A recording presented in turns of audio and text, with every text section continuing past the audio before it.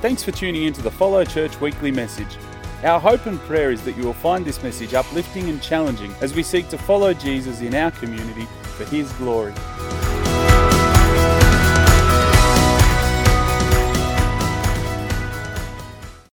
Romans chapter 8, beginning in verse 26.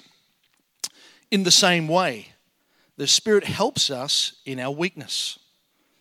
We do not know what we ought to pray for, but the Spirit Himself intercedes for us through wordless groans.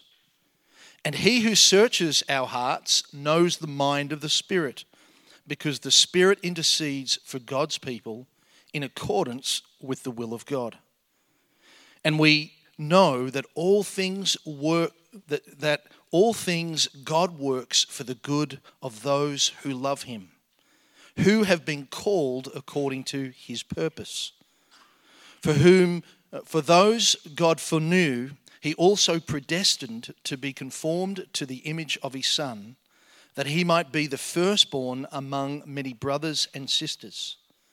And those He predestined, He also called. Those He called, He also justified. Those He justified, He also glorified. What then shall we say in response to these things? If God is for us, who can be against us? He who did not spare His own Son, but gave Him up for us all, how will He not also, along with Him, graciously give us all things? Who will bring any charge against those whom God has chosen, if it is God who justifies? Who then is the one who condemns? No one. Jesus Christ, who died, more than that, who was raised to life, is at the right hand of God and is also interceding for us. Who shall separate us from the love of Christ? Shall trouble, or hardship, or persecution, or famine, or nakedness, or danger, or sword? As it is written, for your sake we face death all day long. We are considered as sheep to be slaughtered. No, in all these things we are more than conquerors through Him who loved us.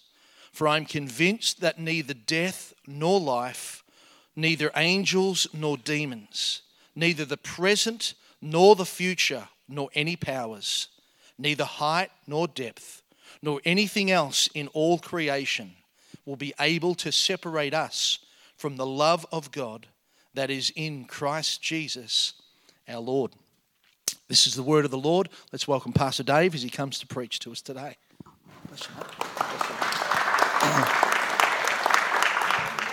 Thank you, Ray. Good morning, everyone. That was a better welcome than last week, so good job. Hey, there was once a man called Tom, and Tom went out to walk his dog one morning. Wait while I get the sound right. And as he was walking his dog, he saw a council worker who was busy digging holes. Obviously, his first day on the job because he was still working hard, making a good impression. And he noticed that every 10 metres or so, this council worker had dug a nice little hole. And as he worked further along, about 100 metres behind the first council worker, was a second council worker who also had a shovel, who would scoop all the dirt back into the hole and stamp it all down. And Tom thought, typical luck, why bother? Anyway, he kept walking all the way around the block. As he was coming back nearly home, he passed the first council worker again, still busily digging holes every 10 metres.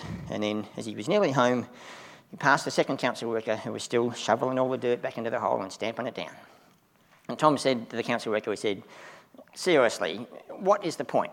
Your mate up there digs the holes, you fill them in, why bother? And the council worker said, well, see, normally we're a team of 3, but the guy who plants the trees is off sick today. See, sometimes things just don't work the way they should. And last week, if you were here, you'll recall that Ray preached to us from the middle of Romans chapter 8, and he talked to us how the system is broken, creation is groaning, because God created something perfect, and because mankind has sinned against God, we've messed it all up, and it doesn't work the way it was designed to work. See, God has created an amazing world for us to live in. Our Earth is 149.6 million kilometres from the sun. If it was any closer or any further, there would be no life on Earth. It's just right. Our atmosphere has 21% oxygen. Just right. Any more or any less? No life on Earth. Our Earth is tilted on its axis at an angle of 23.5 degrees.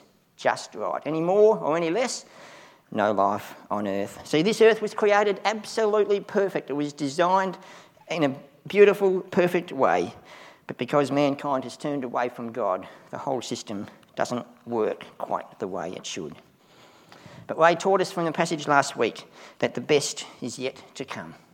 As the people of God, as followers of Jesus, we have lots to look forward to. All is not lost because God is still God.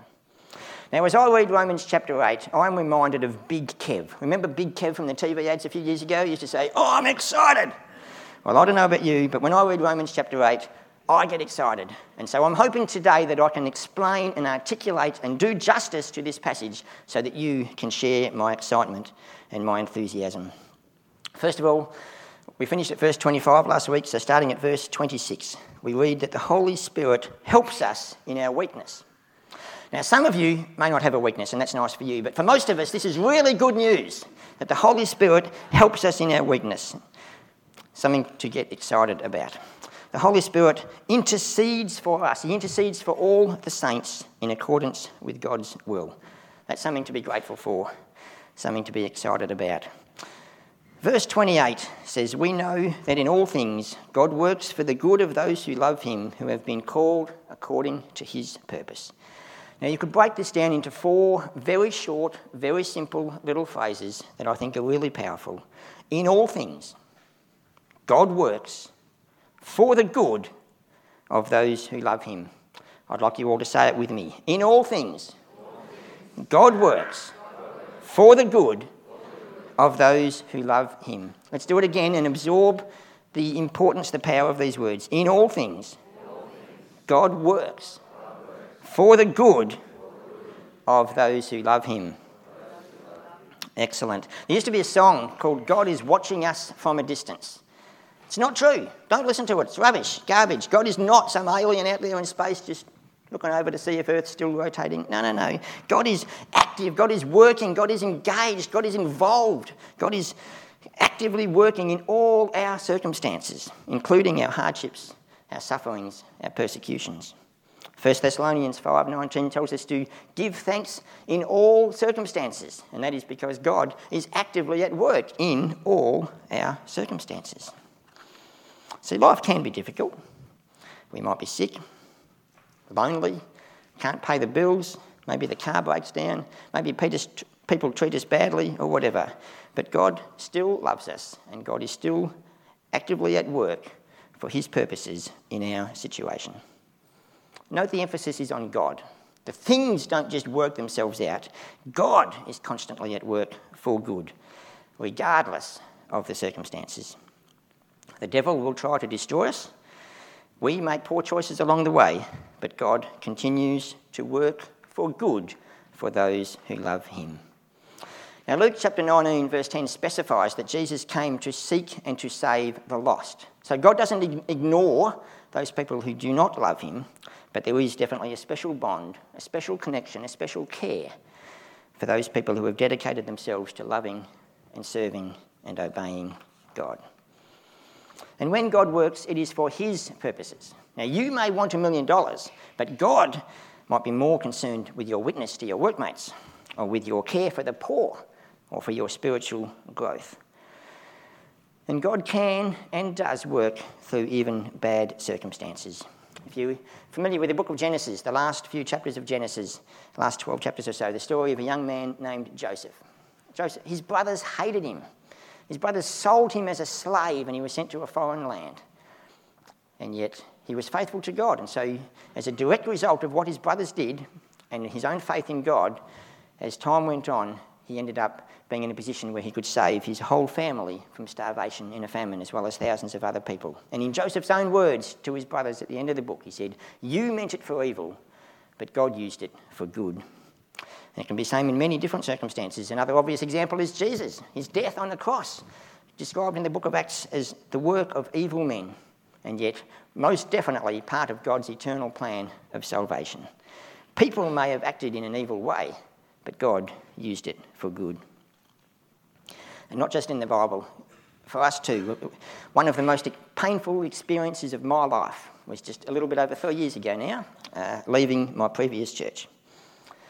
Now, I still to this day do not know why some people did and acted the way they did, but I've got to be honest, my heart felt like it had been shredded into pieces and shoved through a meat grinder.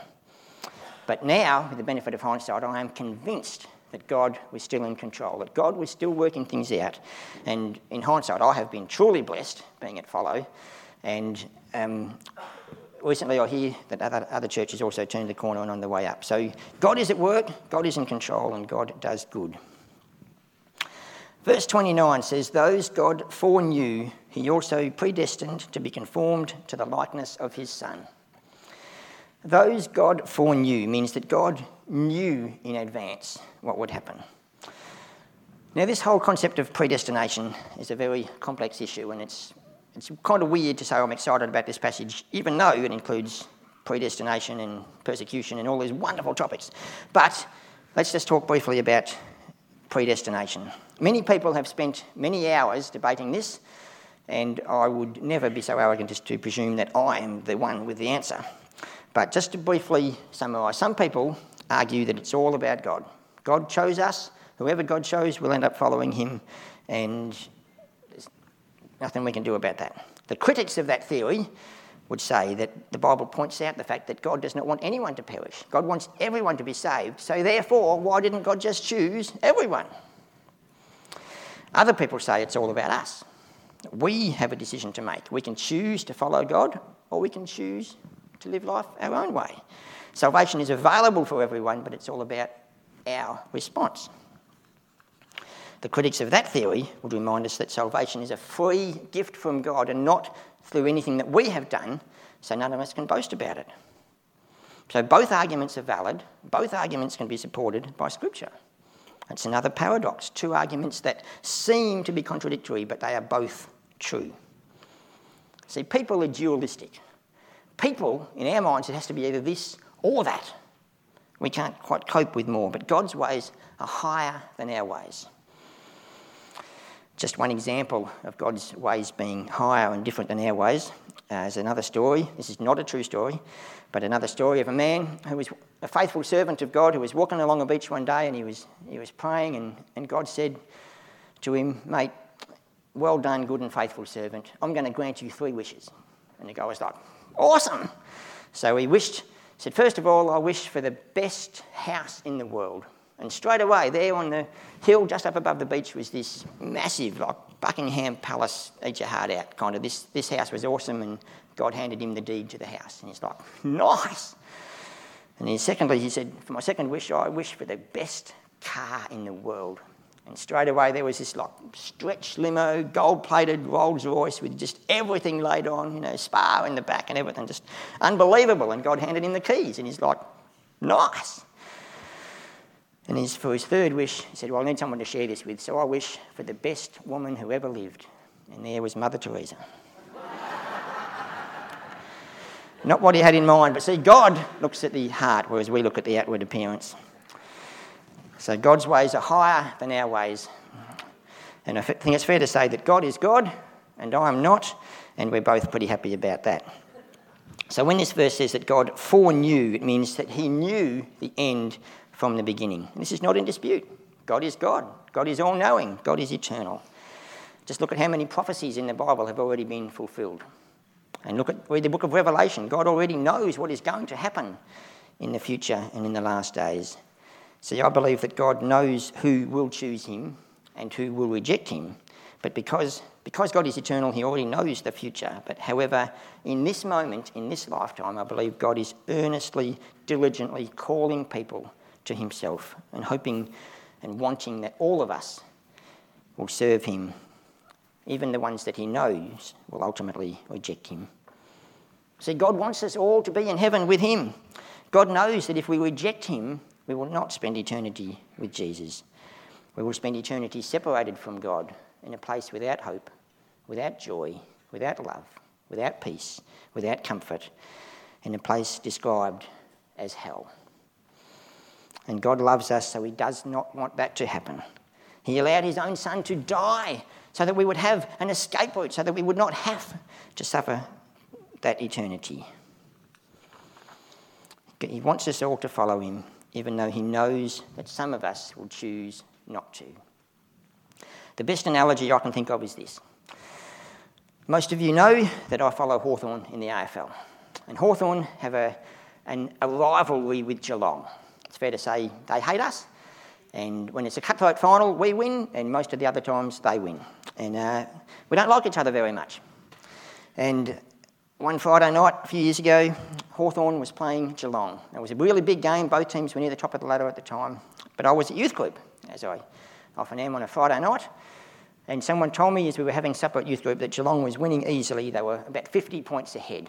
And I thought, oh, well, never mind then. No use rushing home to see the end. So we packed up after youth group and everyone left. And as I drove home in the car, I heard that Hawthorn had caught up and hit the front. And I thought, wow, this is a victory for the ages. What an epic fight back. And then with about 10 seconds to go, Geelong got the ball and they kicked it into their forward line. And Tom Hawkins took a mark. And he went back for his kick. And he kicked the ball. And the siren sounded, and it went through for a goal, and Geelong had won. It's fair to say I was very disappointed. The next morning I got up and I wanted to watch the replay. I always recorded the footy on a Friday if I was at youth group, so I wanted to watch the replay because I was still curious to see how we had turned a 55-point deficit into a winning position in the last minute. I thought that's a pretty epic performance, so I watched the game. And it got to the last minute, and it got to the final few seconds, and I was desperately hoping that someone from Hawthorn would intercept or block or do something. But Tom Hawkins still took the mark. And then I was desperately hoping he'd miss the shot. But he still kicked the goal. And I think maybe God is like that. He already knows the end from the beginning, and he knows some people are going to choose to reject him. But he is still desperately hoping that they will choose to put their faith in Jesus and receive the gift of salvation and eternal life. The fact that God wants us all to be saved is something to get us excited. Verse 30 says, he calls us. Now we can be excited about that. He also justifies us. That means that even though we are sinners, even though we are all guilty, we are justified through our faith in Jesus Christ. Now, some people explain justified as meaning just as if I'd never sinned, or justified, never sinned. Of course, we did sin, we all sin, we cannot change that. Only Jesus can justify us or cleanse us or reconcile us with God and take away our sin. So when we give our lives to Jesus, we are justified by faith, just as if we had never sinned. Now, that's definitely something to get excited about. Then it says we will be glorified. His people will share his glory, his blessings, his heaven, eternal life. That's absolutely something to get excited about. And then verse 31 asks the rhetorical question, if God is for us, who can be against us? Now, this doesn't suggest that people will never stand against God's people. In fact, we do know that there are people in this world who hate God's people. The Bible says the things of God are foolishness to those who don't believe, and so they hate us, they ridicule us, they mock us. They will stand against us at every opportunity. But this verse is saying that nobody can ever successfully stand against God. So if we are on God's side, doing God's work, then we are with God and we are on the winning side, no matter how hard our opponents may try. Something to get excited about? Oh, I sure hope so. Verse 32, he who did not spare his own son but gave him up for us all, how will he not also graciously give us all things? Last school term, Luke and I and a couple of others, every Friday lunchtime, we went down to Officer Secondary College to help Jared run a mentoring program for some Year 9 boys. And it was actually a great term, a really great bunch of young guys, just getting to know them and hopefully having some influence in their lives. And one day we did an exercise where we all had to write down on pieces of paper the 4 most valuable things in our life. What do we value above everything else? It could be anything you wanted, just whatever was valuable to you. And it was interesting to hear some Year 9 boys from non-Christian backgrounds to hear what they valued in life. Then we had to choose one of those 4 things to give back. And it was a a hard choice. And again, it was very interesting hearing these young guys learning to prioritise and wrestling with what they wanted to keep and what they wanted to give up. And eventually, we had to give up everything except for one thing. They all had to decide what was the one thing that they valued more than anything else in life. And I'd love you to have a quick think. What is the one most valuable thing in your life? And then ask yourself, would you be willing to give that up, to risk that, to sacrifice that for someone else? And if you did, if you paid the ultimate price, gave up the one thing you value more than anything for, the box, would you then abandon the box that you just sold everything for? Of course not. That would be ridiculous. See, God has already given up his own son for our sake. So it's absurd to think that God would then withhold his love, his blessings, his gifts from us when he's already paid the ultimate price for us. So if you're a Christian, then God is for you and in you and with you, and you will share in all his gifts. Now that is definitely something to get excited about. Verse 33, another rhetorical question, says, the NLT version I really liked, says, "Who dares accuse us whom God has chosen for his own? No one, for God himself has given us right standing with him. Who then will condemn us? No one, for Christ Jesus died for us and was raised to life for us, and he is sitting in the place of honour at God's right hand, pleading for us." Now again, people may try to accuse us, people may try to condemn us. Satan is called the accuser, and he will most definitely whisper in your ear. He will try to remind you of your past, and you should remind him of his future. But if you have been washed clean by the blood of Jesus, if you have been justified by faith, if you have been made right with God, then no accusation against you will ever stick, because Jesus has already taken away and paid the punishment for you. Now, believe it or not, that is something that we really should be excited about. Verse 30, thank you. Finally, we're getting there.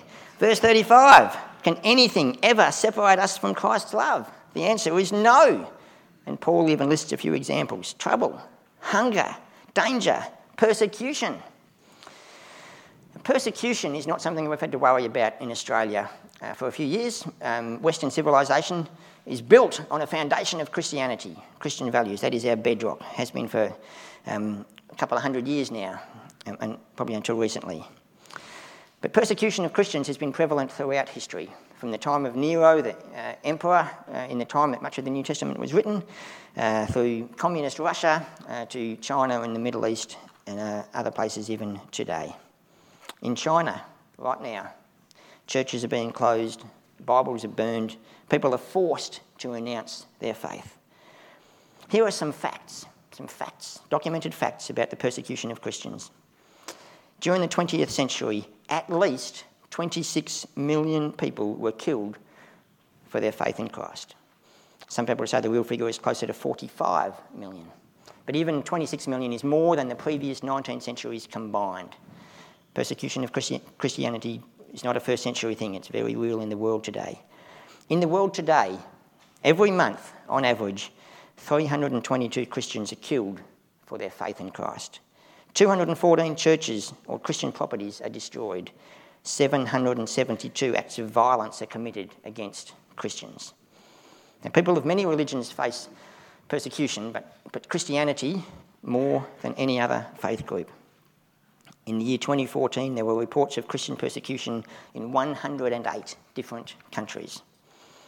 And maybe you're noticing that it's becoming more and more challenging, even in our culture, in our society now, to be a Christian. You're welcome to be nice, but you're not so welcome to talk about Jesus or have Bible-based opinions. Children are taught that we evolved by chance from slugs, when in reality they were specially designed by Almighty God. Children are taught all sorts of confusing and unbiblical things about gender and sexuality.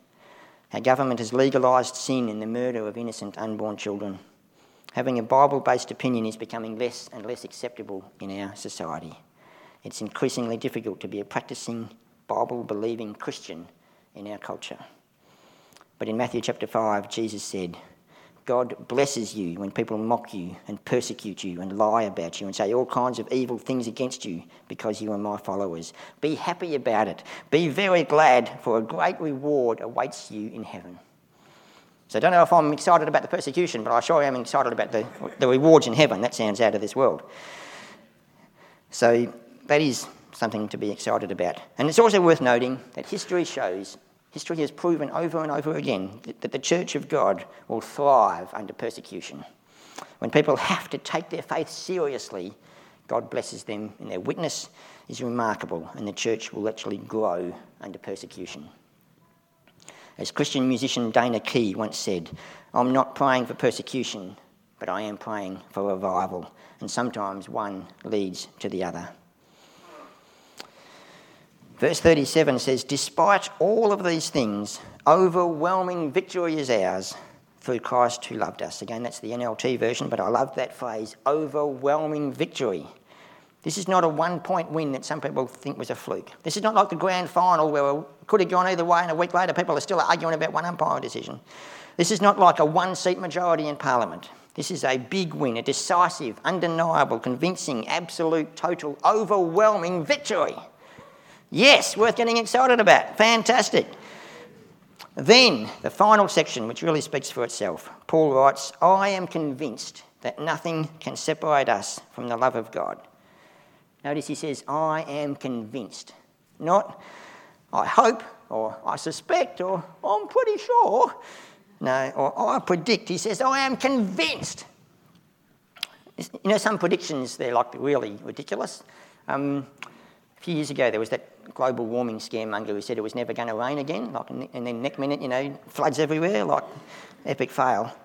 The letter of Romans, this book was written in AD 57. That's 1,961 years ago. That's over 716,000 days, 17 million hours, more than 1 billion minutes. Now, I know billion is like a massive number we can't truly comprehend. Let me just explain how big 1 billion is. If you had a loan of $1 billion, if you paid $1,000 a week, every week, it would take you 20,000 years to pay off that debt, before the interest. So that's a massive amount of money, and we know in Victoria, because we pay that much not to build a road, so, Anyway, but in all of those 1,961 years, no one has ever proven this verse wrong. And also bear in mind that Paul is not speaking hypothetically. When Paul talks about hardship and hunger and poverty and sickness and persecution, he speaks from experience. He experienced every single one of those things in his life. He writes with authority, with conviction, with integrity. He's been there, and he knows for a fact, he is convinced that nothing can ever separate us from the love of God. So to summarise the who, the what and the why of Romans chapter 8. Who is this passage for? The people of God, the followers of Jesus, those of us who have chosen to put our faith in Jesus. What does this passage tell us? It tells us, if you belong to Christ, you are no longer condemned. If you are a child of God, the Spirit of God lives in you. If you are his child, you are heirs of God's glory. If you believe, you can eagerly look forward to the day when God will give us new bodies. God will give you full rights as his adopted children. The Holy Spirit helps us in our weakness. If you love God, he works for good in all your circumstances. God gives his children right standing with him. God is with us. God gives us everything. Nobody can accuse us or condemn us. Jesus died for us. Jesus was raised to life for us. Jesus pleads our case for us. We have overwhelming victory through Christ, and nothing can ever separate us from the love of God. Don't know about you, I'm excited. Yes. And all of these promises are true for the people of God. The implication is clear that if you are not a child of God, if you are not a believer, if you're not a follower of Jesus, if you're not a Christian, then these promises do not yet apply to you. But there's still time. So I have a question. If you are not a follower of Jesus, can I just ask, why not? Serious question. So why is this chapter here? To encourage us to comfort us, to reassure us, to remind us of God's promises, God's love, God's faithfulness, regardless of our circumstances, and hopefully to get us excited about God, about his word, about his love, about his promises, and about all the things that he has in store for those of us who believe. I'm excited. Praise God.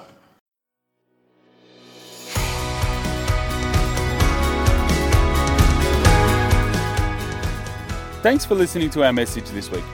If it stirred your heart and you would like to talk to someone more about it or pray with someone, please get in touch with us at info@follow.church, and one of our pastoral team will get back to you as soon as possible. If you'd like more information about Follow and our various ministries, including weekly service times and location, please check out our website, www.follow.church. Thanks again for joining us. God bless.